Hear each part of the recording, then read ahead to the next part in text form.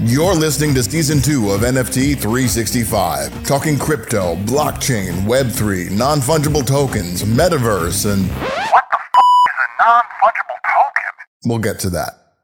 It's time for today's episode of NFT 365. Here's your host and digital futurist, Brian Fanzo. This show is not financial advice, so do your own damn research.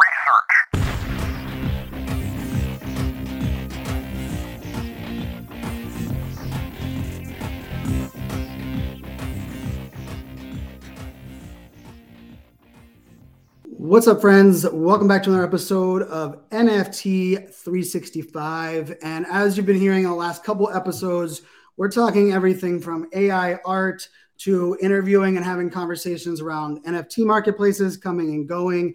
Of course, we also kind of dove into some of the NFT artist spotlights that we teamed up with NFT with our good friends at Nifty Gateway to kind of curate and bring some of our community members' art to the forefront. And just from a context perspective, for those, I know a lot of our that are listening to the podcast every single day last season, and those that are with us now, a lot of you hold a lot of the different NFTs, and we have some cool utility and gates coming up for everybody that, if you hold some of my AI art or if you hold some of our Mint 365 NFTs, don't worry, we got you. We have some cool things that are in the works. And talking about cool, kind of not only cool concepts, but, kind of trends and the way this world works. One of the beauties of this podcast is I get to, interview and get to know people that have had all different walks of life, but also all different approaches to NFTs. And excited today, we have Ben, we have Ben Cohen, who, Drew Cohen is the producer here of the podcast, but I don't believe there is a relation. But Ben is with us, who is the CEO of KillaVerse. Ben, thanks so much for joining us. Introduce yourself a little bit to the audience that might not be familiar with you, and then we'll kind of dive into some of your history, and then, of course, we'll talk a little KillaVerse as well. For sure. Thanks for having me. And yeah, Drew and I are not related to my knowledge, but you never know. You never know. And I like him a lot. We've been chatting these last couple of weeks.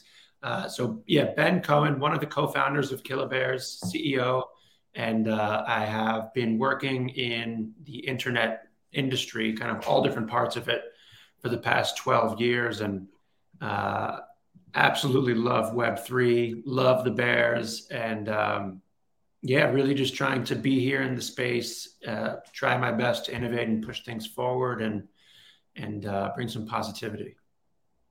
I like it. I'm a big fan of the positivity, and we'll talk about like the free mint and some of the things that KillaVerse kind of experience and we're part of. But before we get in that, you mentioned being in the kind of marketing online digital space for a long while, and as I was kind of researching and learning more about you, I think I think a lot of people that we've interviewed, especially in the on the podcast over the now, this will be, episode, I think 395. So 395 episodes in the NFT space is a whole lot of people. And I think lots of people have different kind of walks of life, but also different approaches to understanding like community and audience. But I don't know if we've had anybody on our podcast that really kind of doubled down on it the way that you did, and were able to really maximize growth on some different channels with really some creative approaches. So talk to us a little bit about like, you decided, kind of different approaches to, the not only, marketing side of the house, but then to dive in with some, Instagram and then also meme and then specialized accounts. I'd love to hear just kind of like, how did that all kind of come to life? And then we'll tie it back to Web3 for sure. Sure. I'll try to give a crash course here. I could go all day and maybe one day we will. But so basically, I went to college, graduated, was going to go to law school, and I dropped out on the second day. And this was 2009. So the economy was actually not that dissimilar from where we are now. It was obviously a little bit of a recession. And I basically just took the only job I could get. And that was a marketing job at a sport marketing company. And I was there for some time and wanted to go to a really big corporation. And I got a job at NBC and I got fired. And then I got a job at a consulting firm and I got fired. And I think at this point I was 23 and I started to realize that the corporate world probably wasn't going to work out. And I was okay with that. I really wasn't happy. Like, it was emotionally, I think, a little bit difficult for me at the time. And, I was worried because I didn't know what my career had in store for me, but I had a lot of energy and I felt like, all of the online stuff sounded fun, and the New York startup scene sounded good. And I ended up getting a job at a mobile app studio. And, they put me in kind of a sales business development role. They saw that I could talk to people and I was a people's person. And, that all was kind of the beginning of a great journey. And, from there, I went off and started my own app studio and worked with a lot of really big brands. And ultimately, I sold that business when I was 26. And I started making my own products after that. And I made an app called Wentagram. And I made the app. The app was very simple. I believe it still exists. I sold it. But basically, the idea with the app is you go in and it scrubs your Instagram engagement numbers, and it tells you if your audience is captive or not, and should you post now or not, based on some historical data projecting forward, predictive analytics. And the challenge with that app was it was hard to find users the way I was marketing. So I kind of tried everything, traditional PR, email, and what I landed on was Instagram meme pages. I started buying shout outs from meme pages, and we had a lot of downloads, and I could clearly see that there was traction, but there was really inexpensive impressions to purchase. It was an arbitrage, basically. So, I did it for a few weeks and got like hundreds of thousands of downloads. And at that point, I was thinking, did I find a place to go and buy ads for my apps, or did I find potentially a media business that I didn't anticipate I would ever get into? And I kind of decided to do both, which was tough. Looking back, it was insane, actually. But so I started buying Instagram properties from these people that were selling shout outs that they didn't quite understand the value of impressions. So you're talking about a page that had 600, 700,000 followers on Instagram with really strong engagement rates, selling it for $10,000, $15,000, $20,000. And then I would buy it, rebrand it, try to improve engagement, and then market my apps and ultimately video games, which is really relevant to the KillaVerse because the team behind the KillaVerse is our video game company. And I started to focus a little bit more on the branding of those properties as the portfolio grew. We had Basic Bitch, we had Eats, we had Vacay, we had Puzzles, we had all sorts of different pages. And we started to really get into the minds of our followers and our audience. And I think that that's actually been something that has come up big here in Web3. We have a really strong community, but the key is how do you work with the community and grow with the community? And it starts with listening, all of the signals that they give you on the content that you're putting out. Do they like it? Do they dislike it? Is there something that they'd like more of? And I think a lot of that understanding and social media prowess comes from those days. And of course, the video game side of things, similar to now, I'm the business and community marketing lead on that business. And Mikkel and Crypto Bean, my partners, that one's an engineer, one's a creative director. And ultimately, we all felt with the addition of Mimo Angeles, our artist who we're celebrating today with his open edition, we really had a compelling team for Web3 here with the KillaVerse. Nice. So, I love that context. And I think, we talk a lot, I don't think we talk enough, right, about also the understanding the difference between like building an audience and then understanding how to work with the community, and then also understanding, the importance of impressions. And I think a lot of NFT projects make massive mistakes they spend a lot of time pre-mint on those outside, right, building the audience, and then they get the community side, and they forget there's also still value and importance of keeping and growing an audience. And it sounds like that a lot of that kind of ties into your experience. I love that kind of story of kind of understanding kind of let's just say undervalued assets, also undervalued attention, which we know is even harder now than it ever pretty much has been before. I'm curious, as that, what was your first, when you kind of even before KillaVerse, how did you first see the Web3 NFT crypto space? Was it something that intrigued you, kind of like the Instagram meme account side intrigued you, or like how did you kind of see it? I think everyone kind of approaches this space a little bit differently when they first got in. Yeah, I didn't think Highly. I really got burned by crypto in 2014. So, like I was saying, after I exited my first app business, I was 26, and that was 2013. The end of it was October. I remember exactly when I bought Bitcoin, and I really believed in it. I really liked it, but it was early, and so I bought, I think what ended up being like 30 Bitcoin. And I was really pumped. I was trying to get friends involved. No one really cared. And there was the Mt. Gox hack, which I think most people in Web3 don't even know about now. But yeah, it's true. Every time I bring it up, most people aren't familiar with it. You're right.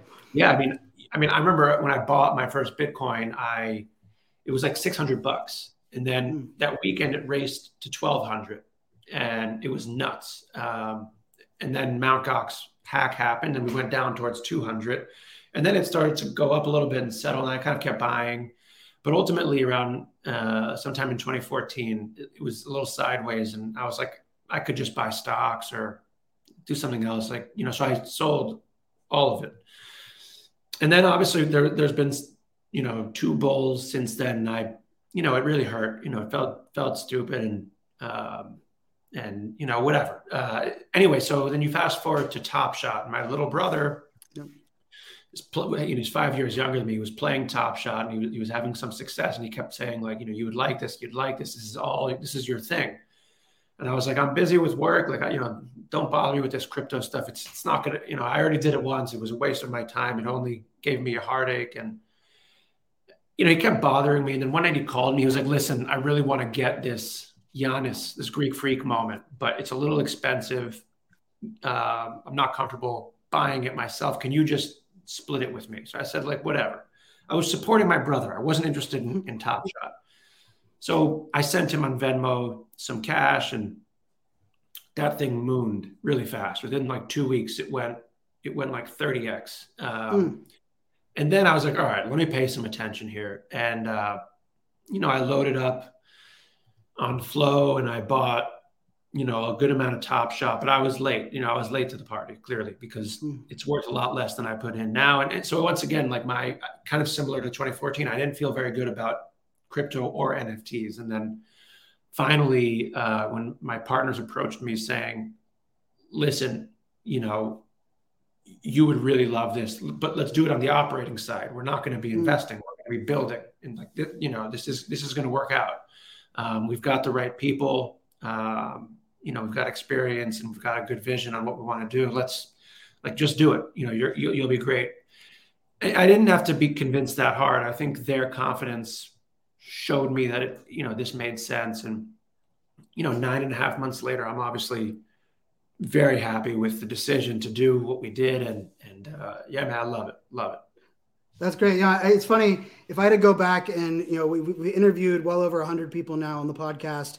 It's, the entry points are Top Shot, VFriends, or Clubhouse. Like, really, for the most part, those three kind of cover. And I like you. Top Shot was my first in, and I was late into that game as well. And I definitely upside down in my Top Shot commitment. But I love that you kind of set that stage, right? Because the Mt. Gox piece of Bitcoin also is context for a lot of people that see the hacks or the what FTX what we went through most recently. But I also think there's elements of like reinvention and let's face it, probably NFT space is kind of in that 2014 Bitcoin space, where that was back then, right? Because we still are, very immature as a whole. Talk to me a little bit. You said about 9 months, right? So we did the podcast. I got into the space that kind of December of 2020, and then we launched the podcast in November of 2021. And I bought an NFT every single day for a year. So we bought 365 NFTs, and I did them all in the mint phase. So everything was pre-reveal, mint phase. Researching 4 hours a day, buying an NFT every day. I still hold all of them in a time capsule, so we're selling it as one. But I will say that in that year, right when I launched this project in November 11th, it was the hype. It was insane. Like, I joked like I was narrowing down 30 ETH mints to 5, and like all 5 of them seemed quote unquote good because it was hard to measure what the hell was good and what was not good at the time.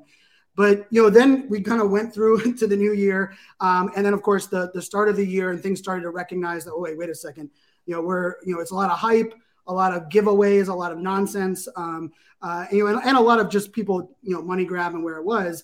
But then, of course, we had some waves, right, where the bear market kind of started, but then we kind of had like the free mint wave, which is one that is definitely interesting, because you mentioned, the open edition that you guys are doing later on today, for those that are listening live here on Twitter Spaces. But before we get into that trend, the free mint trend was definitely one that took off. And I can jokingly say, I have 6 wallets worth of free mint NFTs that no one should ever look at ever again.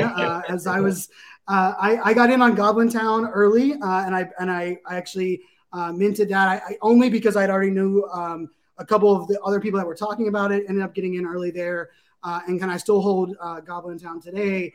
But then, of course, that kind of popped off. So talk to me a little bit about, like you said, your partners kind of approached you when you guys were looking at that market. I mean, that was an interesting time.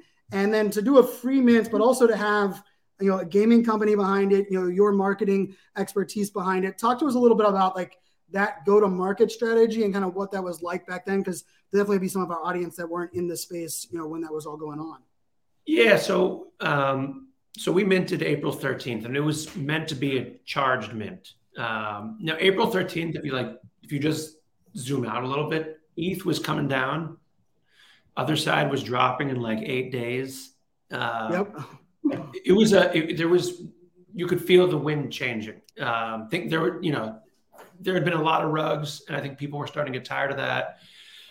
Anyway, I got involved with, obviously growing the Discord and generating hype and excitement was a big priority of mine. And getting a whitelist full was also, and we had a very full whitelist. It was definitely oversubscribed. But what happened was when the mint opened, we only sold 75 bears. And then that was, after I don't know, that was pretty fast. But then after 15 minutes, I was like, shit, this isn't going to happen. So I got on FaceTime with the guys, and I was like, we've already delivered so much of the roadmap that no one knows about. I was like, we can't let this, a negative cycle of FUD hit us here. So we don't really need the money for the full treasury to start. We've already done a lot, and we have a real business. So let's, with the video games, so I was like, let's just go for it. Let's go free and whatever. Let's see what happens. And it was nuts because we were trying to let people that were on the whitelist mint free. So what was happening was people were coming into the Discord in the tens of thousands. It felt like probably actually thousands, but it felt like people were just pasting their wallets in general chat. And then we were manually whitelisting them, and they were getting it. And then eventually we just kind of said, this is way too much. Let's just let it rip and make it general public and scrap our whitelist plan. And, we minted like this. And then the FOMO of people coming remember, we were before Goblin Town by about a month. So right. Yep. Free mints were not a thing. They were not a thing. So we got whatever feeling that it gave, FOMO, I want to say, but there's probably other feelings of something that's shiny and new. It gave. And then people showed up in our Discord late, and they were like, shit, but I still want this. And then we went trending on IC tools and OpenSea really fast. And the rest is history. We managed that momentum of the first day or two well, and we got close to the community that ultimately is still our community now. And it worked out, but it was a circus that day. It was really, nothing went to plan, but we thought quickly and acted quickly and did what we felt was the best thing for the brand that we wanted to create. And no regrets. It worked out. Well, I think there's a couple of things there that you have to tip your hat to you and the team, because really no one was adjusting at the time, right? For context, now people adjust supply and demand. We saw Porsche cut supply of their project as if it was normal, right? But we go back to April timeframe. Not only was there free mints were not the norm, but cutting supply, right? After mint, definitely not the norm.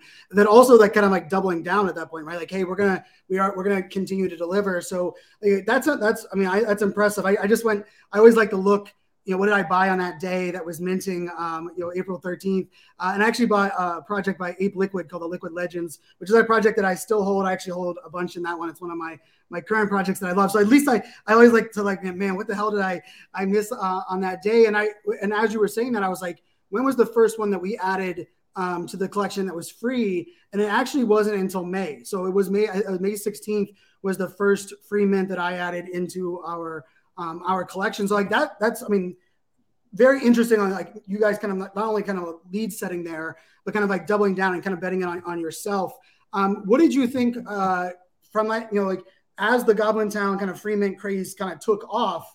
I mean, you were there beforehand, but in a way you kind of benefited from it not being like kind of a craze, right? Because you were able to kind of get holders. But what was your thoughts as like all of a sudden it became sexy and cool, yet you guys had already done it kind of prior to?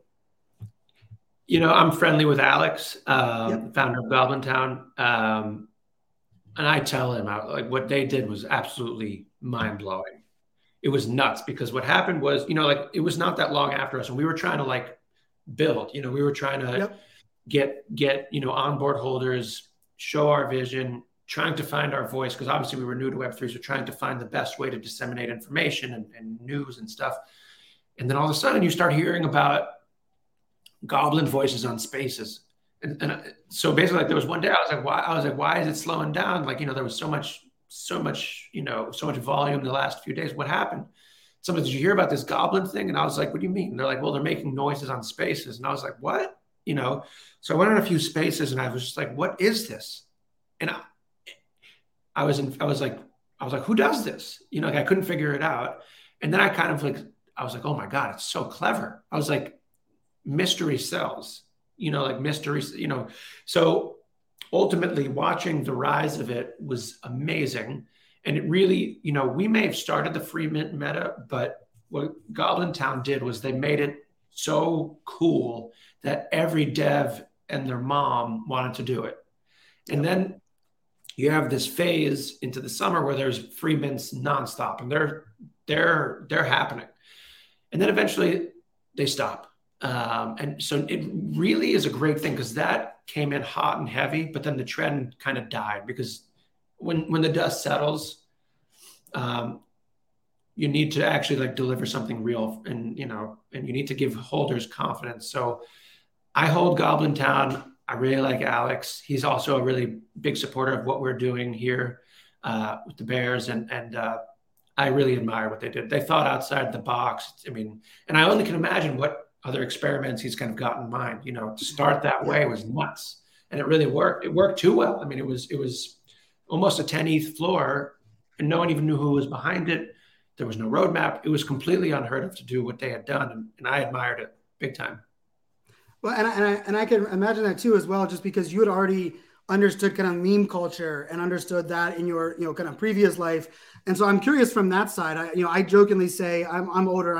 I'm 41, so I'm an elder millennial. And I kind of jokingly say, I kind of like the meme craze as far as like me being emerged into it was not really like, I kind of missed a lot of that early on. And I hate feeling like the old guy at 41. But at the same time, like I'm an early adopter in platforms, Google Plus, I one of the largest shows there, live streaming, Meerkat, Periscope. Like I like living on that early adoption phase. And part of our early adoption phase is both like the mystery, unknown, speculation, but also how can we tie things to like greater cultural pieces, right? We see nostalgia being a massive thing right across the board, where people can kind of tap into that.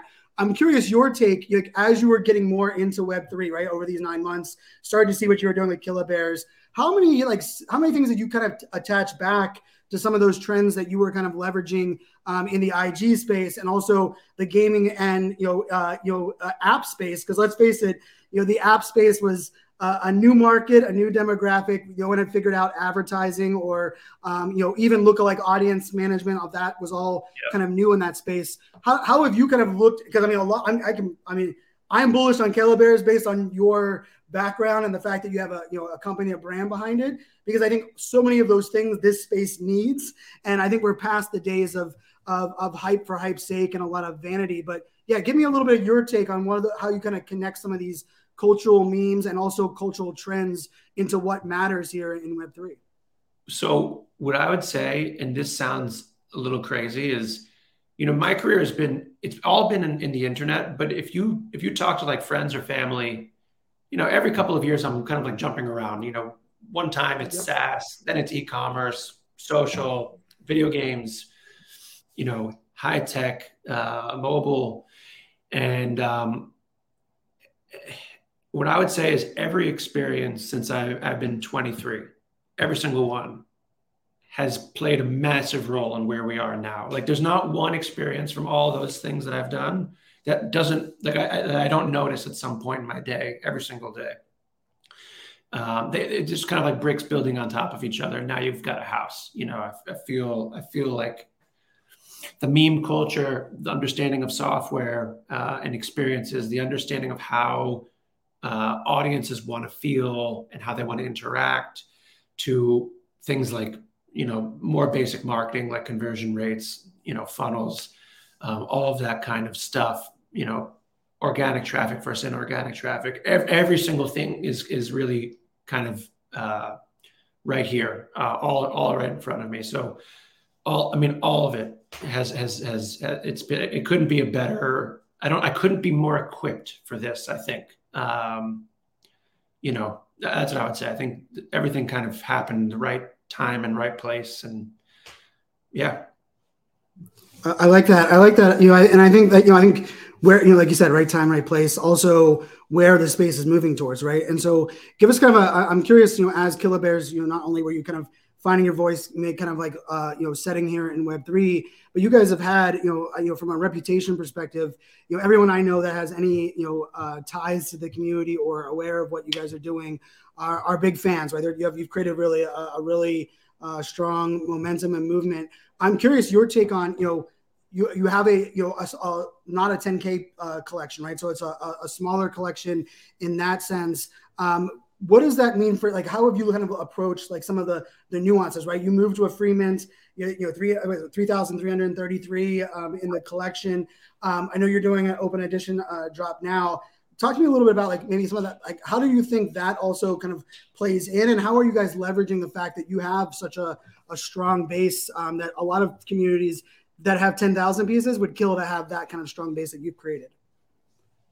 I think I think overall, the thing I'm most proud of is I think we've done a very good job of managing momentum and the circumstances of this market, specifically a shitty market.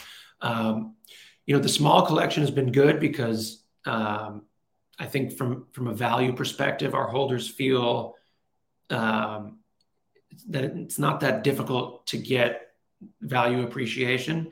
And at the end of the day, I think a lot of NFT collectors want to feel like they're going to make, a profit.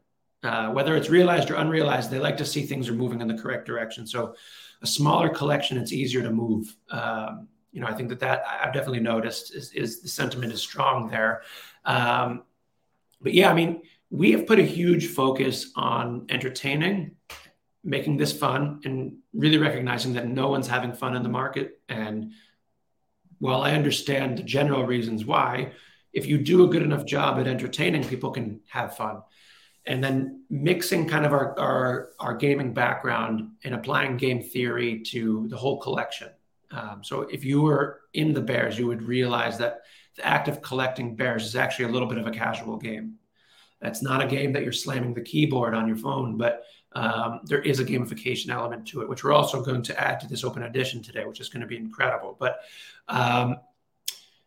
we've put such a huge focus on delivering value back to holders and making sure that we don't think from a place of value extraction and more on value generation into their direction. So when you make holders happy, entertain, when you make their bag a little bit bigger, they make sure everybody knows that they're happy. And the community has obviously been loud and proud in return. And yeah, we're small, we're dense, but people know about us because the community has made sure everyone knows. And part of the motivation with this open edition, obviously, we want to celebrate Mimo's amazing work, because without his illustrations, we don't have anything.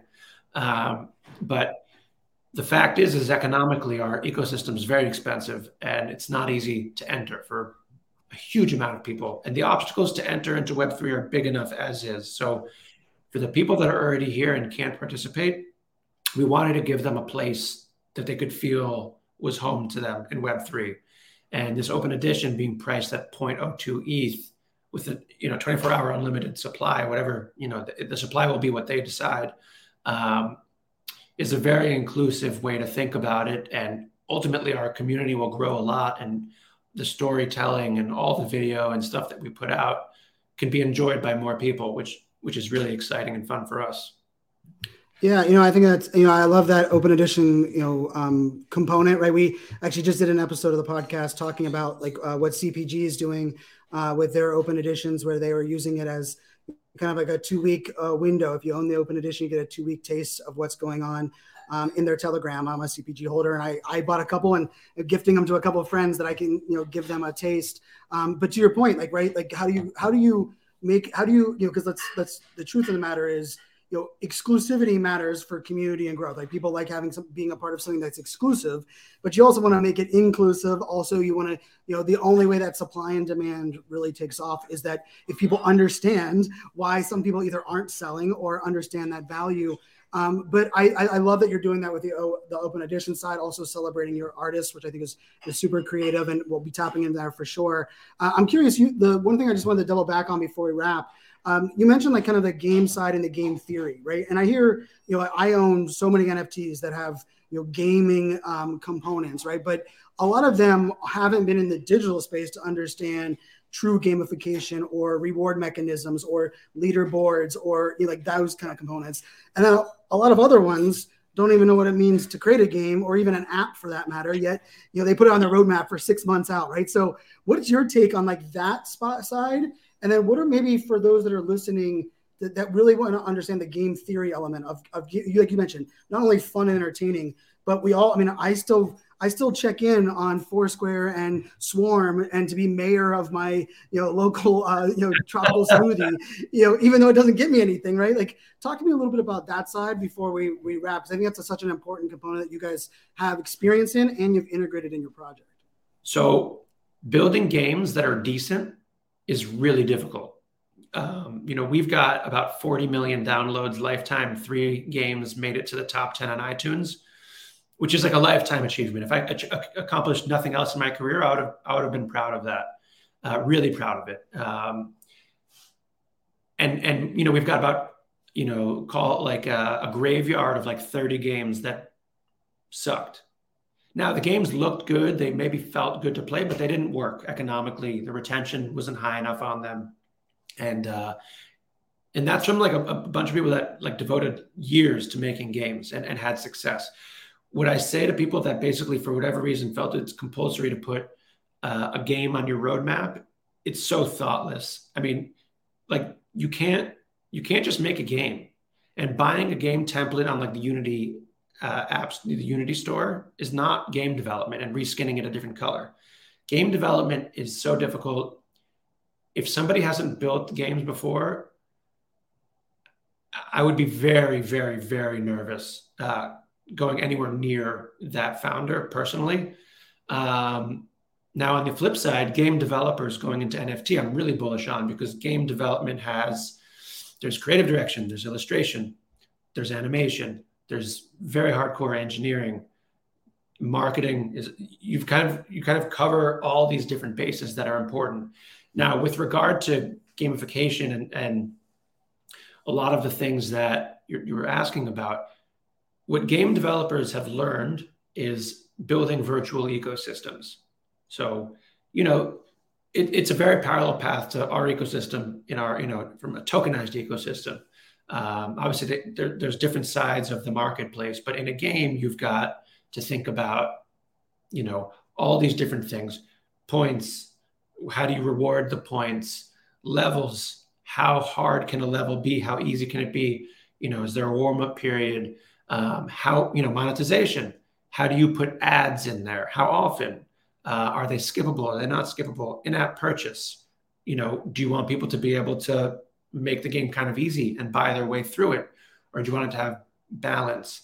All these things are, you have to be very analytical in the way that you set them up and very thoughtful, because if you're out of whack, the thing will be ruined. And we found a similar dynamic with our token ecosystem in the KillaVerse, where things are a little bit different. The factors that move it are a little bit different, but balance is critical. Things having a reason to exist is critical. And I mean, Foursquare, I'm impressed that you still check in at locations. I am really impressed, fan. So that is something.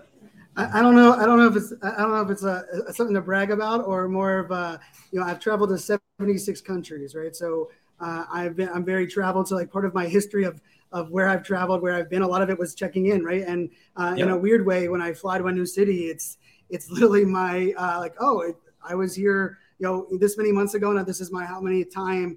And people always give me a hard time, like, how do you know how many times you've been places? I'm like, there's actually this app that had like a simple gamification mechanism that allowed us to be rewarded. I still don't even know what those coins were that I was getting every time, right? But it did have that component. But I would just say, like, the context you just provided in the last answer, in my opinion, it needs to be heard across the board to every NFT project founder, because like the mechanics that you just explained could be implemented in a project without having to have a game, and like understanding like the reward mechanisms, and like you said, I mean, even just the idea of retention and the concept of not only what brings people back to your website or to your Discord, but also like what makes people care and like feel like they're a part of something more than just simple ownership, right? Where I'm a Jeep driver, and I always laugh because like Jeep drivers like love their Jeeps, and we have like our own little Jeep sign. It's like there is like a feeling there, but it's like kind of a deep rooted versus like someone that just has a Civic, and no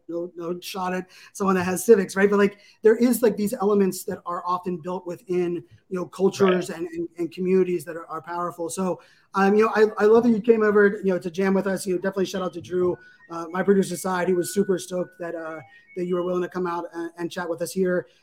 So we have Open Edition dropping. I know for those that are listening on the podcast side, you're probably going to miss the Open Edition side, but talk to us a little bit about like, hey, we're going to do that. We're celebrating our artist. What does that look like? But also give us a taste of like, what are your thoughts of this, like moving forward? Because I think the Open Edition trend we're going to see, continue in waves, of course, as to be expected. So love to hear your take on that, and then I'll let you go and go get ready for that Open Edition mint. For sure. So I think Open Edition is cool. I was buying them from I didn't really know much about it, a month ago. So I was buying from a side wallet, because I was a little nervous about what could happen. But Manifold is great. We're actually not minting on Manifold. We're minting on our website. We wanted to have more control over the contract and what we do with these NFTs as we progress further. But I think, we're the first NFT collection to do it. It's obviously, like everything else we do in Web3 and in our universe, experimental. But we really appreciated what the artists were doing with theirs on Manifold. And we thought, this could be something interesting. Let's play with it. So we spent a couple of weeks thinking through different scenarios and how this could play out and how we could expand our community and give kind of a gift to Web3 of being a part of the KillaVerse, while still there isn't, to be inclusive so everybody can do it, but exclusive is the current core ecosystem of the KillaVerse. So we're both inclusive and exclusive in that regard, but I think this is something we're going to see more of. I do think there will be abuse of it after this. I think whenever a trend comes out in this kind of space, people go nuts. So people went nuts in the bull market with PFP projects when they probably shouldn't have, because they had no intention or skills to go further. And those became rugs, unfortunately. And free mints were probably abused. It got too deep and too hot and heavy. And I think ultimately we will probably see the same here. But our intentions here are really pure, and we are excited about it. And it's a technology that I do think is very interesting. So, we've put our spin on it, and we're really excited to welcome so many new people to our community. I think they're all going to love all of what we do from a story and video perspective, and also just from a gamification perspective. What are we going to do with these Open Editions? We haven't said. All we've done is we dropped a couple of videos, and there's going to be some more video today. 11 o'clock Eastern, we dropped the first, and people need to buckle up. This is going to be different. This is going to be totally KillaVerse. It's going to be totally us. And I just hope whoever comes after us with this has good intentions and respects the game. I couldn't have more respect for this game of Web3 and NFTs. And I think that's part of the reason for our success is we really respect everything about it. And I hope that other founders hear this message and hear what I'm saying, because if we treat Web3 well, we treat the early adopters and the collectors well, and the culture well, it's going to be really good back to us, and there's going to be a brighter future. So really excited about this. I absolutely can't wait. I wish it was happening right after this podcast, but I'll have lunch. I'll have another coffee. I'll talk to some people, and we'll let it rip at 4:20 Eastern time. Well, that's exciting. I'm excited to pick up some for sure. I got my wallet locked and loaded, and and I think entry point to a community, right? I think that's also a piece of this. But you're right. I mean, marketers ruin everything always, but let's not be Web3 leaders that ruin everything, right? I think it's easy to blame the outsiders and the those that are the money hungry rug pullers, but there's also a difference between recognizing game recognizes game, right? I love that you said hey, we bought some on this side to understand the mechanics, but then we made it ourselves, right? And I just want to stress that to everybody listening, right? This idea, this isn't about copying everything. It's about learning and listening and seeing what works and then adapting. And the blockchain really gives us functionality and technology that is freaking amazing that we're probably using 1/100th of right now, if that alone. But I think the key is, like you said, respecting the overall side and also recognizing what can we learn from free mints that could help projects that are going to drop in the next 2 months, or what we can learn from open editions for projects that are going to launch in 2 months, but also projects that launched 2 years ago. If they're trying to be revived, what can we learn from some of these different mechanics and things? So Ben, thanks so much for hanging out with us. Thanks for, especially on the day that your open editions are coming in there. And I'm looking forward to we'll make sure the podcast gets out there early next week for everybody to listen to, and everyone go check out KillaVerse. Love the website. Like you said, great video, great content. I was going in a deep dive and then found myself not only entertained, but just amazed at the quality of content that you guys are putting out, which is hat tip to your team, because I don't think we give quality content enough of its due in this Web3 space. And if quality content is out there, for the most part, we've seen good things kind of back it up. So thanks so much, Ben, for joining us today.